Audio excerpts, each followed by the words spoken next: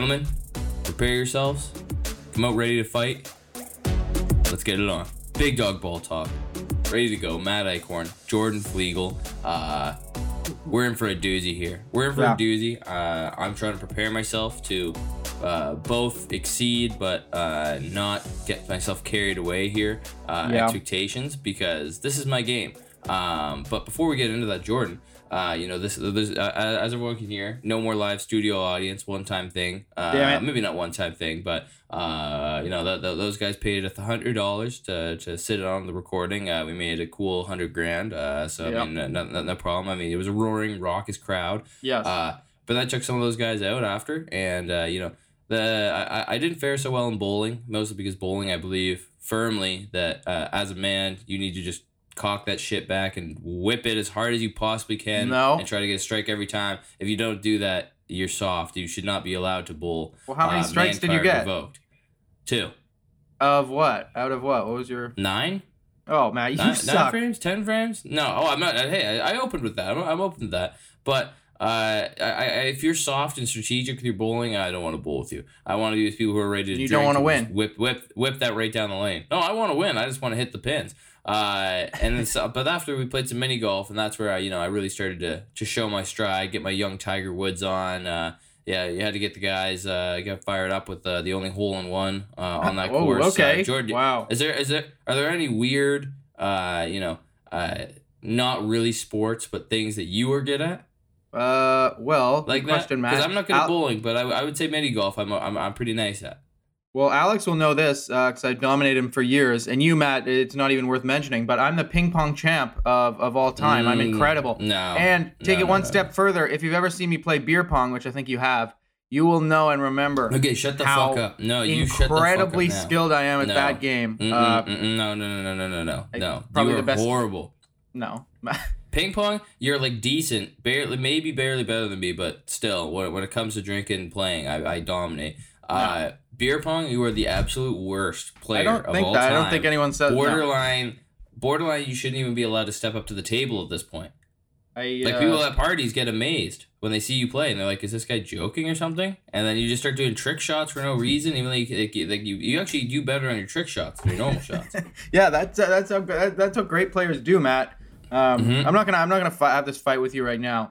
But I remember a podcast to do. Yeah, we do. But I remember one of the last times we were in a situation to play beer pong. You were scared to put money up in a game against me and your girlfriend. You were terrified. Yeah, that would never happen. Yeah, well, me scared to put money up? No way. Yeah, that's true. But you were.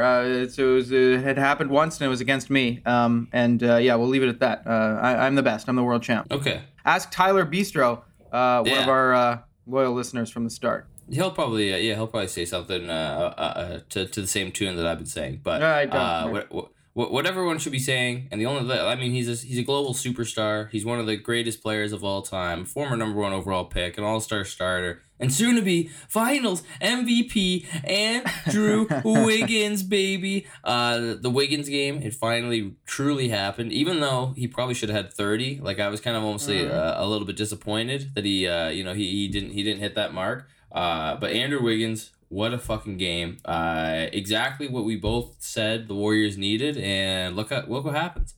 They obviously the first half was still close, even when he was kind of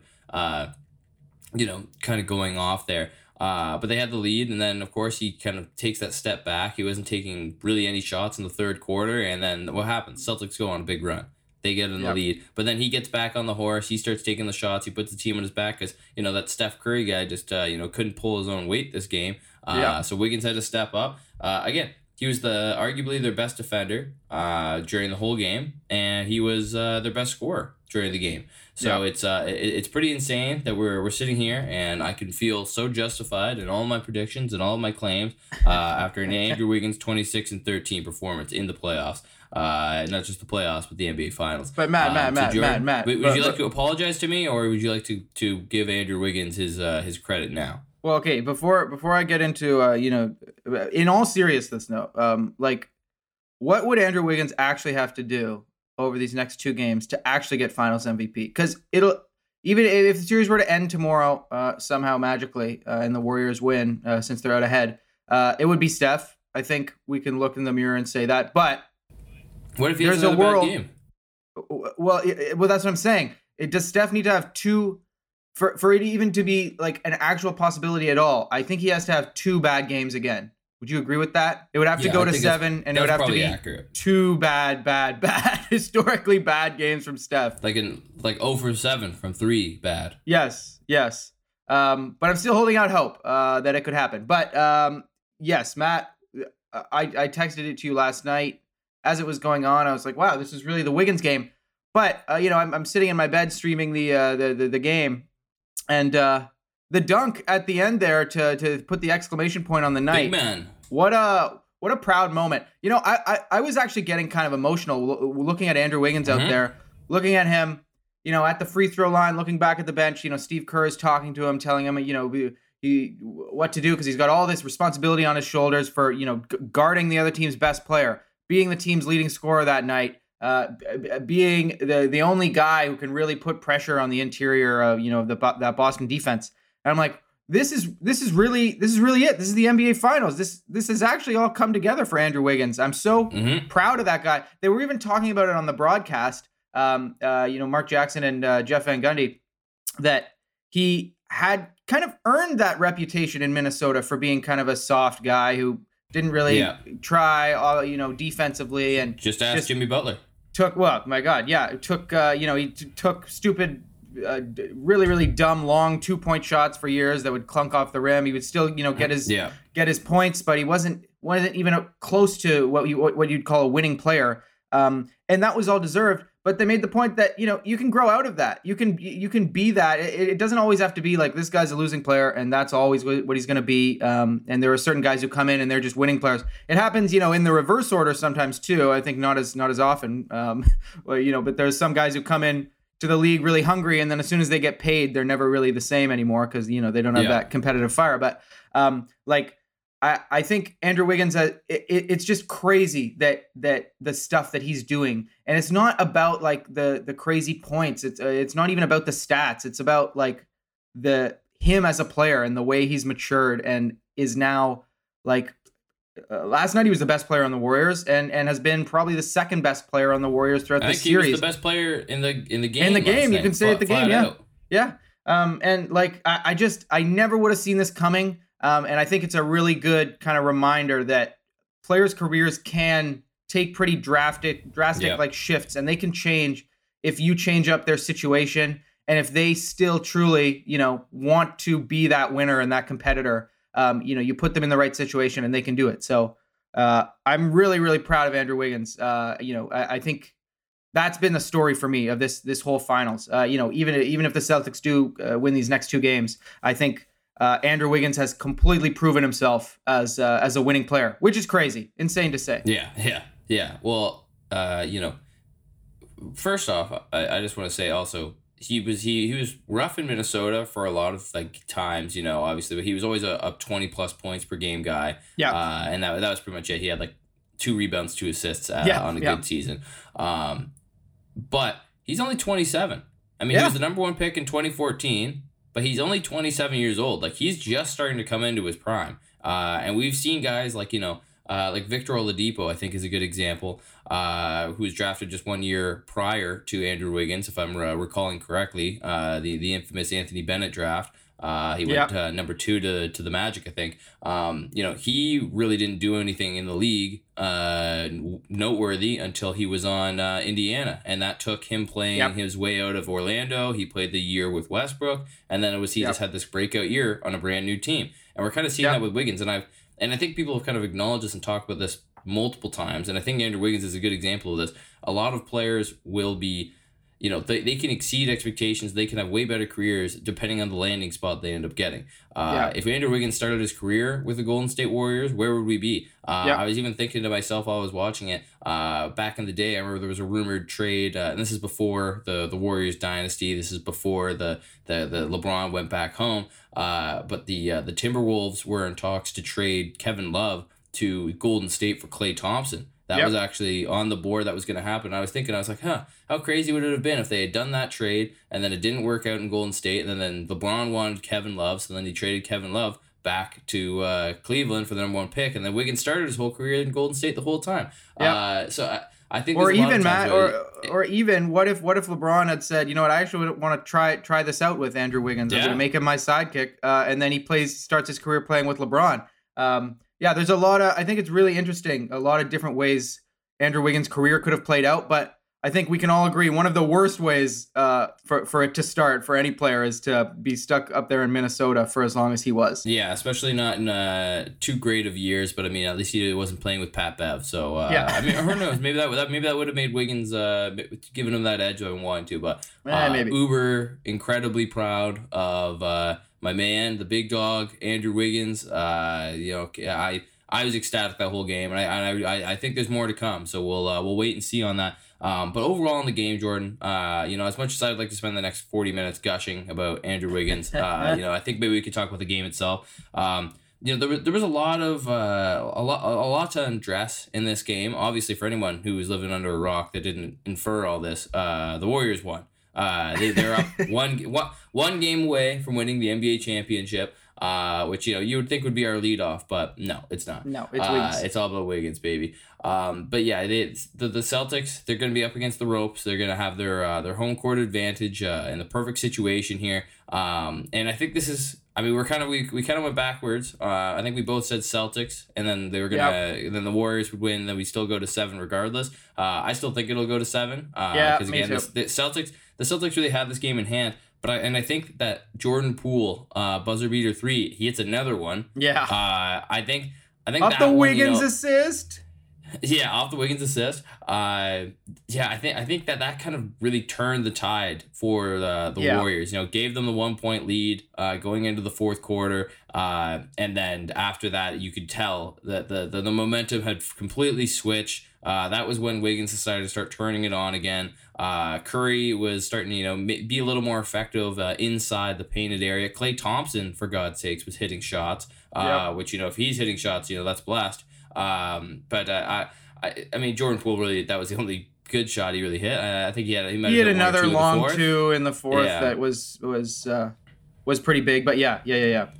But I do think that shot, and that's the craziest thing about the NBA. One shot can just galvanize an entire team, and then you go on these crazy runs, even if it's something as stupid as just chucking some garbage up at the buzzer. Yeah, it's true. And I think it was extra demoralizing because the Celtics actually came out and won a third quarter, and in Golden State too. They were actually doing. They didn't get shellacked in the third by the Warriors like they did in the first 2 games. It's so you go on this run, you take the lead a little bit through the part of the third. If you're the Celtics, you're feeling good. Tatum's hot from 3. Things seem to be clicking. You overcome this really hot start by the Warriors. The crowd was really into it early in the game, and it feels like you've grabbed the momentum back. But yeah, you're right. Poole hits that shot to give the Warriors the lead going into the fourth, and then it's Jesus, we did all that work, and where are we? We're still trailing going into the fourth, and I think. Yeah, it was too demoralizing, and they did not have a great fourth quarter. Yet again, Boston, only 20 points. And nothing looked like it was really working. The Golden State came out on a 10-0 run to start the fourth, and I was like, okay, this is over. I really don't see the Celtics getting back into this one. It was just crazy, though, looking at the stats and how bad of a game Steph had. I wrote everything down, Matt, okay? Insane. So the Warriors win this game. Steph was horrible shooting the ball from 3, 0 for 9, I believe it was. The first time in his career ever that he didn't hit a 3-point shot, at least one. He's always hit at least one in every single playoff game in his career. So that's the first ever. Wiggins also doesn't make a 3. He has a great game, but he doesn't cash in on any single. I think he was 0 for 6. The Warriors lost the rebounding battle, which I thought was, going to be a pretty good indicator of who was going to win the next few games. They lose that and the offensive rebounding battle. They hit 9 total threes as a team and 23% from 3 for the Warriors. And Boston finally wins a third quarter, and Boston got more than twice the free throw attempts as the Warriors in the game. I don't know how the hell, with all that being true, the Warriors actually won this. But Wiggins just does things, man. Wiggins does things. And the biggest thing, literally, the Celtics gave the game away. 18 turnovers. They turned it. They kept turning it over again and again and again. And I mentioned the free throw attempts. They missed 10 free throws. Boston missed 10 free throws. It was awful. That Tatum missed 2 big ones in the fourth. And guys were missing left and right like all game. And they left those points on the table plus the turnovers. Again, a lot of them live ball turnovers. And it was like, my God. And you know that. If Steph struggles like this and you don't come out and get a win, like this might be the only circumstance where going back to Boston, I think Golden State can go and beat Boston in Boston, because you got to feel like shit if you're the Celtics after this one. Like, yeah, it's a horrible game to lose when you the first game in the series where Steph really and truly struggles, you don't come out with the win. It's rough. And like the turnovers for the Celtics have just this whole playoffs have always told the story. If they get sloppy and turn it over, they usually lose. And when they execute offensively, their defense, takes care of the rest, and they usually win those games. And it's always been pretty simple for them. But I was really not expecting this game to happen for them, because they've been so good and so focused after a previous loss. And as we talked about last time, this is their first back-to-back, the 2-game losing streak throughout this whole playoffs. Credit has to go to the Warriors defense. They were really active right away. Like they played really small a lot of this game. Like sometimes they didn't even have Draymond out there. They had later in the game, they had Iguodala back. So they were playing basically Otto Porter at the 5, playing really small for a little bit there. And they were just really active. I thought Gary Payton was awesome in this game, like so good, and good like offensively too. Like he always brings it on defense. He got another one of those phantom calls. Run Jaylen Brown again, where he just tripped over his own feet, and the Jaylen Brown was like, "Okay, fuck it, I'm not even gonna argue this time. Obviously, I did something." And even the pool one, the pool flop on Marcus Smart was awesome too. I was gonna bring that. I'll talk about that in a second. I don't want to derail your train of thought here, but I got some words about that. Yeah. No, but like just, Gary Payton, you know what he brings defensively, so you can, if you're Steve Kerr, you want him out there no matter what. But for him to go, 6 for 8, 15 points and 5 boards, and a plus 16, he adds 3 steals in there. Like that is such a plus. That is such a boost. When he did a really good job last night of kind of sneaking in. He got a lot of kind of, he would cut back door. Draymond would find him. Even like Steph would find him. Just on these kind of random cuts that, he would catch the Celtics like right at the time when they're kind of expecting him to curl up to the top. He'd cut to the rim. Like he was doing the little kind of smart things, to get himself baskets here and there, because he's not the most skilled guy. But I thought, the timing on those cuts and the way he was doing it was perfect. And he hit a 3, which was, always big for him. And same thing with Poole, like coming off the bench. Like I think Poole took the right amount of shots. He was as aggressive as he needed to be in his minutes. Yeah. And that's all he was, and that was perfect. That was great. Like he only had 14 minutes out there. Again, you can't play him that much because of his defense, but I thought he provided the right boost at the right time. Aside from Curry too, I thought once again everybody kind of did their job. Wiggins obviously exceeded his job, but I thought Clay was good. Like he wasn't great anymore, but like, I thought this was one of his best games. It was one of his best games, and the stats look good. But watching him out there, he still looks ugly. I know, like, he looks bad. I don't get it. Doesn't look good. Like that was the thing in my mind. I'm like, how can I get over this mental hurdle where I can finally accept that Clay is playing well, because it just looks, because he misses so badly sometimes, and he makes some because he's never been fast. So now that he hasn't been making shots consistently, now he literally just looks like this rover. Like he looks like me at pickup when I'm gassed out and I just want to run on the 3-point line. I'm not going into the fucking paint, man. Please don't make me. But that's what it looks like sometimes. And I'm. But he's the only. I'm trying to get through it. He was the only Warriors starter to hit a 3. He hit 5. Every other starter hit 0. So. But that's all he has to do, honestly. At this point. I know. Like we've seen everybody else like kind of step up. If he can just hit his threes, his open threes, then that's all he needs to do. They're not I don't think anyone can expect more from Clay at this point. I don't like that you can expect him to be locking guys down like he did, 5 years ago. Shooting at the clip that he was. But if he can give you 18 points, that's a good Clay night. Like hit like 3 threes, that's totally fine. He doesn't really need to do too much else at this point. I think as long as Wiggins and Draymond can do their thing, I think they're at this point they're a little more important because Jordan Poole can pretty much replace and exceed what Klay Thompson does at this point. Like if you look at the minutes, 39 minutes. Klay Thompson scored 21. In 14 minutes, Jordan Poole scored 14 points. Yeah. So, I mean, if you really just wanted to get buckets, obviously, Steph Curry and Steve Kerr and Draymond probably trust Klay Thompson a whole bucket load more than they do Jordan Poole, especially in the NBA Finals, especially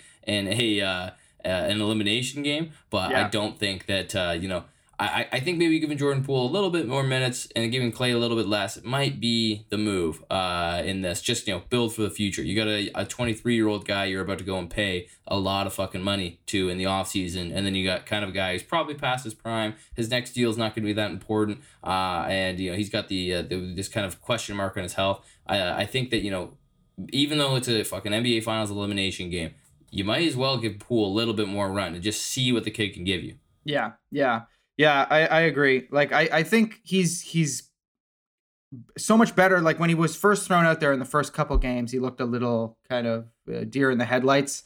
Again, the defense is still something you can't really overlook. But, yeah, I think he's doing enough offensively now. He's kind of settled down that you can afford to have him out there. And I really like it when they throw him out there with Steph. They were able to buy some minutes with Steph on the bench. He was struggling anyway, but like through the first part of the fourth with Poole kind of running things offensively. But I like it best when he's out there, as that kind of 2-guard or combo guard, and he can bring it up sometimes too, and then Steph can play off ball a little bit, which is nice.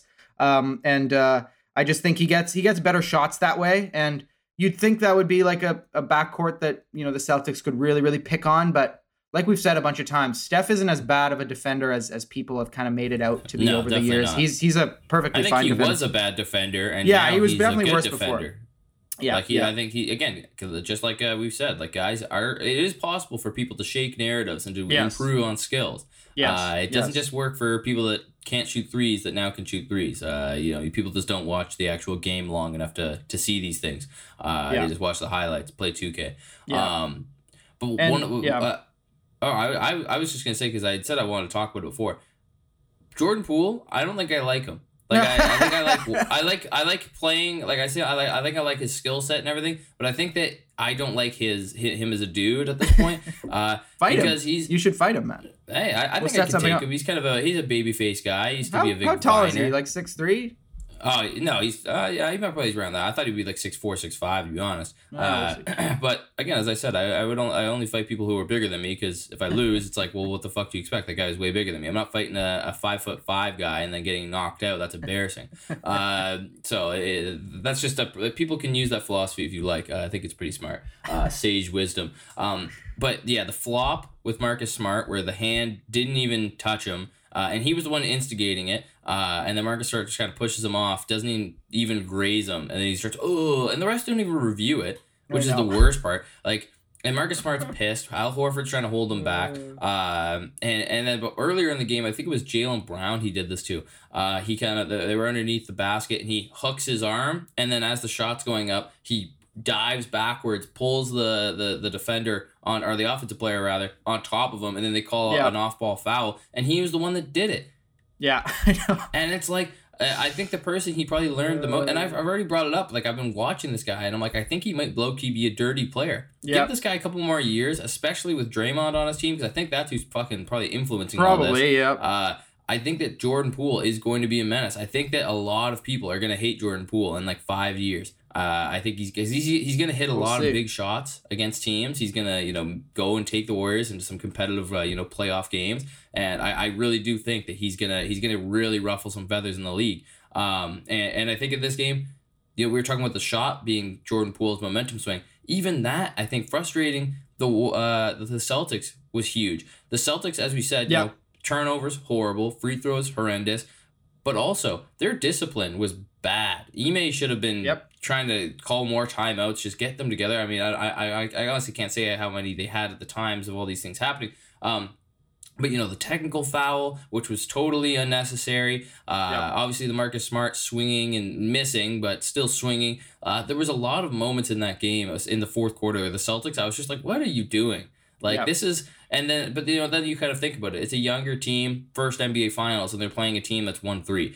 And been to 2 others on top of the ones that they won. So it's kind of like, I think that the Warriors, once they knew they were in their heads, they just went all methodical. And that kind of, I think that the Celtics lost the game in their minds and in their hearts before they actually lost it on the court in this one. And I think that is one of the things that plagues a lot of modern NBA teams is, once they think that they're out of it, they just don't really rally back. That's why when we see these crazy comebacks, we're like, holy shit. How do they pull this off? Because most of the times, guys, once they're down 10 points, 6 minutes left, even in the NBA Finals, we'll see it here. They get frustrated and then they just say, fuck it. I'm just going to come back next game. Because, there were definitely some lopsided whistles as well. I think Celtics fans probably do have a bit of a right in the fourth quarter to be upset, even though the whistle favored them for most of the game.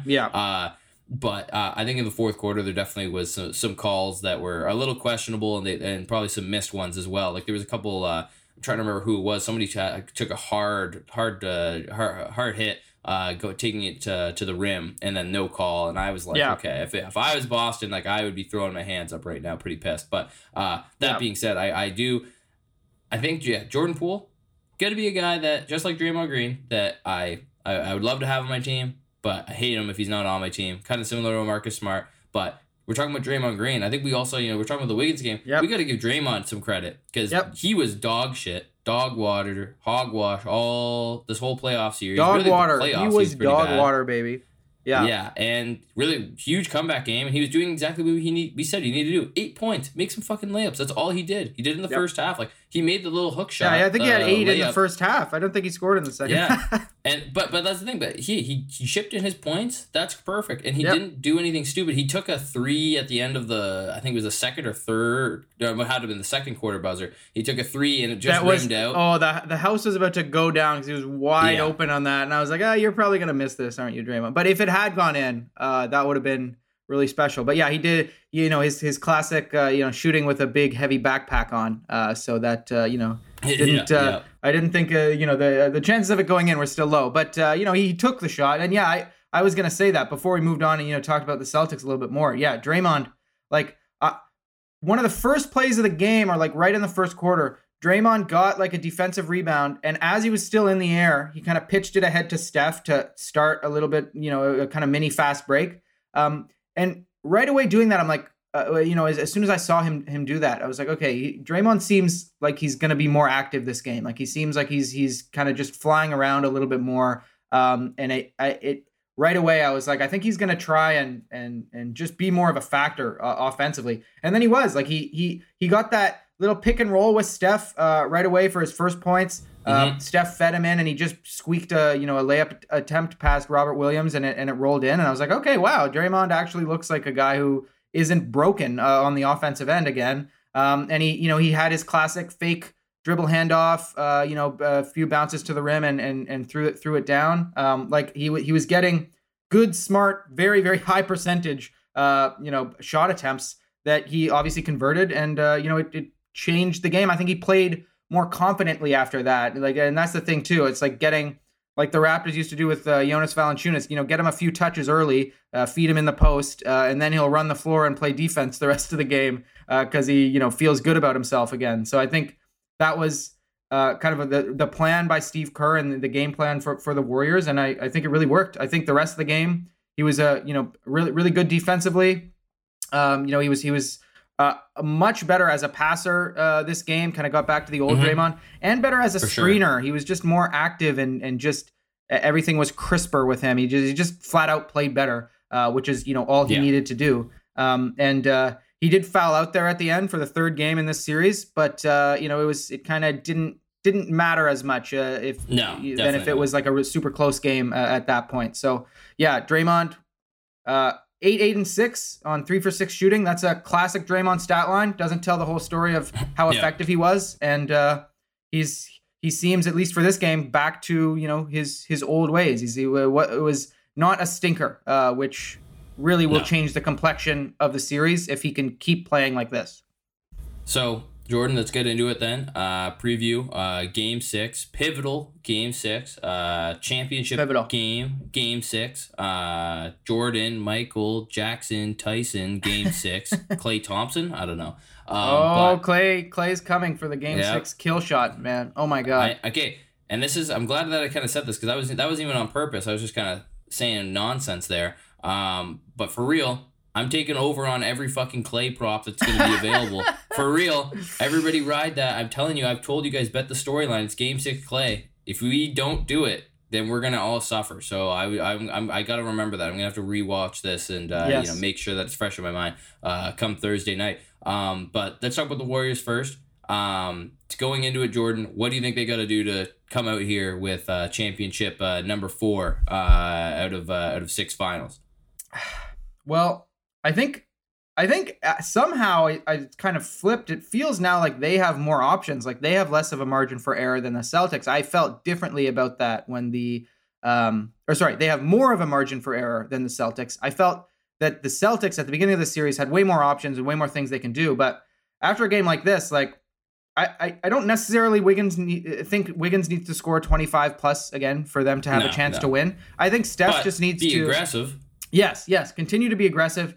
And I don't think they can get away shooting the ball from 3 like they did again. Like 23%, that was rough. 9 for 40 overall. That they're not. I really, really doubt they're going to win. Like we said about the turnovers and the free throws with Boston. If they had just fucking not thrown it to them and given them free points, for most of that game, this game would have been a lot closer, if not kind of lopsided the other way. And the story too, like I was trying to find the stat exactly, but I had to do the quick math in my head. If I got it right, then that's great. I may have got it wrong, but if I took away just all the the 3-pointers out of their total free throw or field goal percentage for the Warriors, and they shot 66% on 2-point shots overall. That's how they were able to actually be in this game and score enough points after shooting so horrendously from 3, which tells the story of those, those Wiggins drives and Peyton getting in there, and even Steph, the points that he did score in the paint. So they've got to continue to do that, keep being aggressive and take it at that Boston defense and try and get as many points in the paint as they can. They've definitely got to shoot better from 3, and I think they will. Like, I think the percentages will even out. They're not that horrible of a 3-point shooting team. But as long as Steph is better and more like himself, like a 20-plus point guy. He still had 8 assists last night. If he can keep that number up around there and just flat out make more shots, and I think he will. He's one of the best we've ever seen do it, and he rarely has 2 games like this in a row. I think if Wiggins is still aggressive, putting that pressure on the paint, again, like I said, as pretty much that only Warriors player that plays big minutes, that's able to drive in there and use his physicality and athleticism to get buckets, that's going to be huge. He's got to keep doing that. And if Klay can be that kind of, release valve, hit some threes, late in the shot clock threes, bail them out a little bit, he doesn't have to do too much. But as long as Curry and Green can have games that most resemble like the best version of themselves, I think they're gonna have a chance to win. Like I think for sure, Draymond's just got to do what he did again last night, and Steph's got to be closer to what he normally is every night. And I think they've figured out a game plan, and Steve Kerr's found lineups that will that work generally speaking against this Boston team. And I think they know that when they go small, they can win. And I think. Peyton, someone else will have to come off the bench. Like last night, Peyton and Poole were both great off the bench. One of those 3 guys, whether it's Looney or Peyton or Poole, the 3 off the bench that get big minutes for the Warriors, one of those guys is going to have to kind of go, I think, above and beyond a little bit. We'll see who it can be, whether that's Looney on the offensive glass. He likes to get in there and mix it up and plays good interior defense. Like if they go with him more, in Game 6, he's going to have an impact, but like someone off the bench is going to have to play kind of above what their role is. But I think the Warriors are in a really good spot. Actually, I think they've shown that when the game is close down the stretch, when Steph is on, they've got a lot of different options, and I think this is really encouraging that Draymond had a game like this, because he's going to have to be that guy.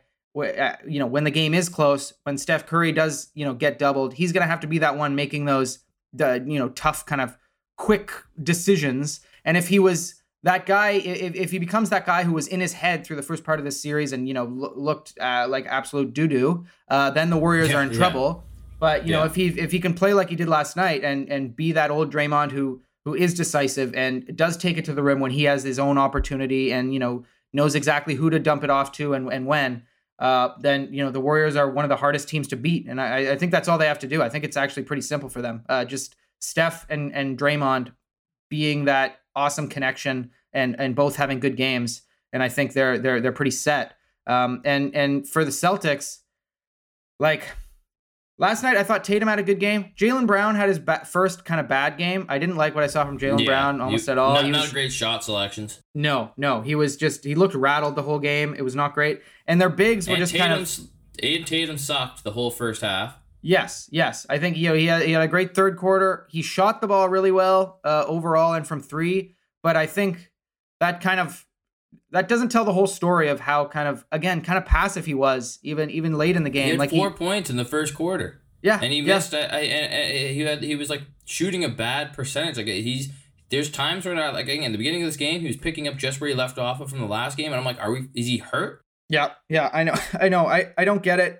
It was even in the fourth though too. Like he wasn't being that aggressive. He wasn't. He took some shots, but I think the story for Boston, like last night, their sort of wing trio of Tatum, Brown, and Smart all had more turnovers than they did assists. Or Tatum had 4 assists and 4 turnovers as well. But Brown and Smart had Brown had 5 turnovers to 4 assists and 4 to 2 assists for Marcus Smart. Like that's gonna determine whether the Celtics win these games or not. Yeah, if they can 100% get the ball moving and play good team Celtic basketball, which we see them play a lot of the time, that's great.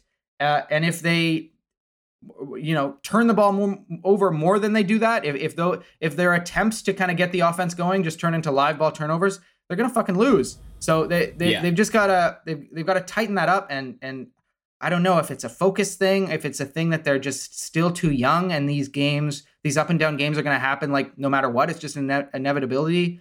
I don't know what's going on there, but I just, we'll know probably by the first half if they're taking care of the ball, if they're, the ball's humming around and they're getting good shots, they're going to have a chance to win.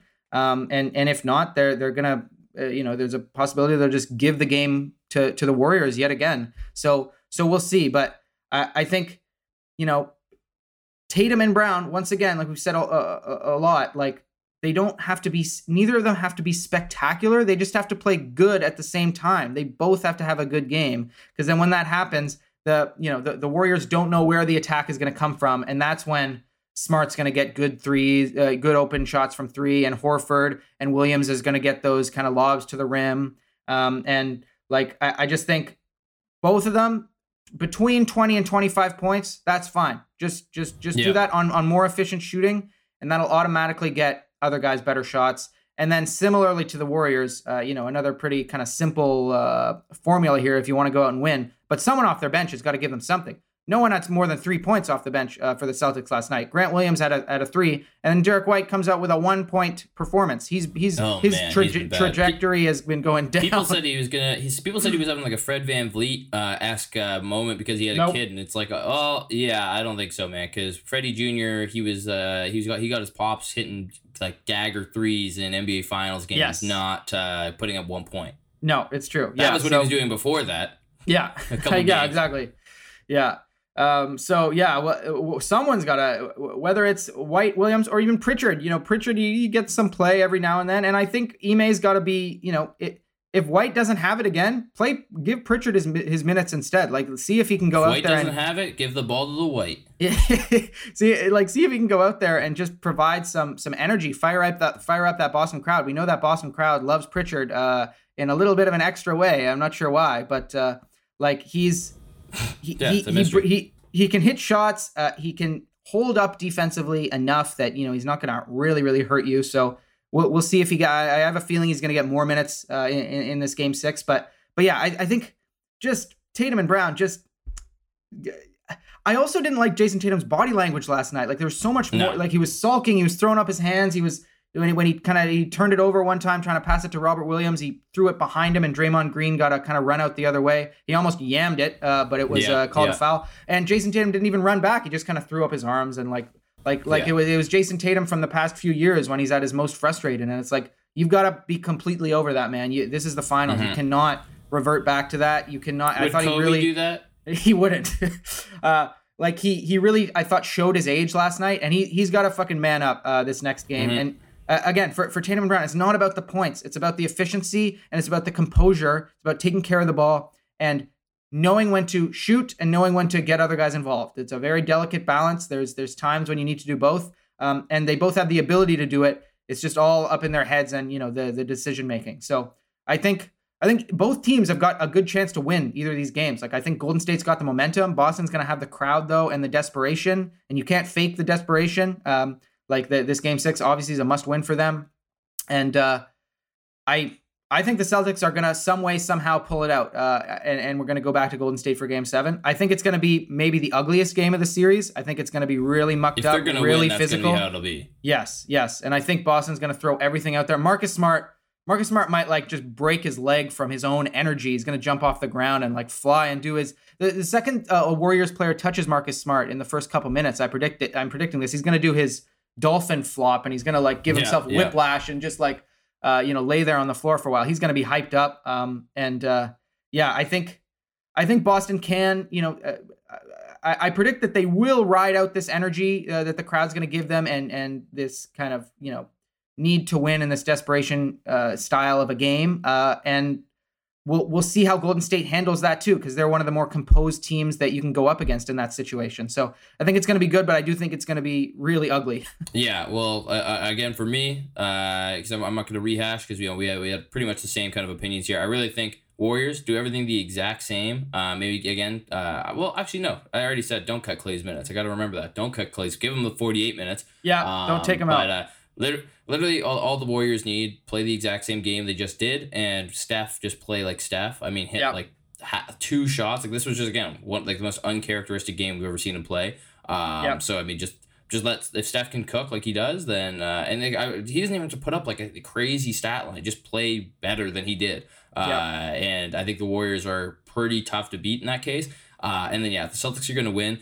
They got to ugly it up on defense. They got to really start, they got to try and enforce their will, make the Warriors second guess going into the paint, make Andrew Wiggins become timid again if they can do it. I think that's really it. And then also on my only part that I'm you kind of mentioned briefly there, Marcus Smart should not be taking 15 shots. He's got to focus on the defensive end.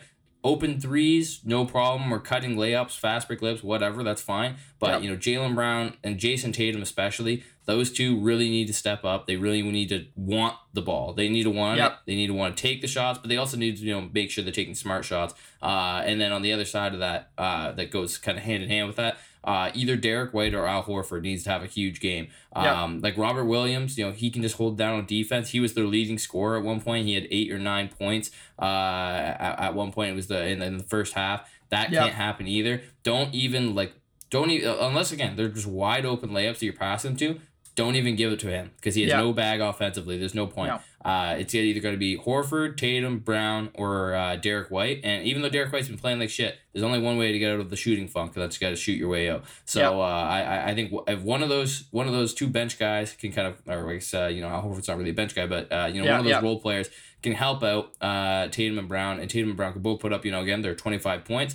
Then I think they've got a good shot, but they just need to go back and they need to play Celtics basketball, because last night at the end of the game they were playing right into the hands of the Warriors. So they just got to stick to their identity. They just got to shake the cobwebs and come out of the corner swinging. But the Warriors, they just got to try and do exactly what they did this game, and I think they'll have it. Something that we think you guys should do is follow us at Big Dog Ball Talk, Instagram, Twitter, YouTube. You can do that as well. This summer we're gonna have all the content starting to go up there. There's 2 episodes up there. They're old, but you could watch them if you want to just to see what we look like. Be like, wow, so handsome, very handsome. Or watch us on TikTok. We're on TikTok too. Yep. And again, off season, we're going to be revamping schedules. We're going to be revamping content, getting everything out there so that season 2 is double double the content, double as good as season 1. That's just how it should be. Yeah. But again, thank you guys so much for listening to another episode of Big Dog Ball Talk. It means the world to us. And this is Matt Eichhorn with Jordan Flegel. And as my good friend Jordan always says, check us out, Matt. This is going to be great for the podcasting medium. Oh, yeah. Here we go. Be the change that you want to see in the world. You've always been such a philanthropist, man. Such an inspirational guy. Yeah. You kind of are. Yeah. What is Gandhi doing these days? Probably chilling. Yeah, probably chilling. It's like with he's probably with Michael Jackson in Bancroft, Ontario. Oh God. Yeah. Shout out Bancroft. That's really. I'm changing it from Be the Change. Shout out Bancroft, Ontario. Do we have any Bancroft listeners? Anyone? Woo, Bancroft. You'll get in touch. Yeah. Benit. Benit, you, Benit. My guy, I'm sure he's listening. Anyway, yeah, Bancroft, Ontario, for those who don't know, great little cottage town. Me, Matt, and the Big Dog Ball Talk boys will be making our way up there at some point. The groupies. It'll be great. Yep. Live show from the Lazy River. Bancroft Subway. No, I was going to say the Bancroft Subway. Okay, something. Yeah, you guys will be getting a live show from Bancroft at some point. One night in Bancroft, baby.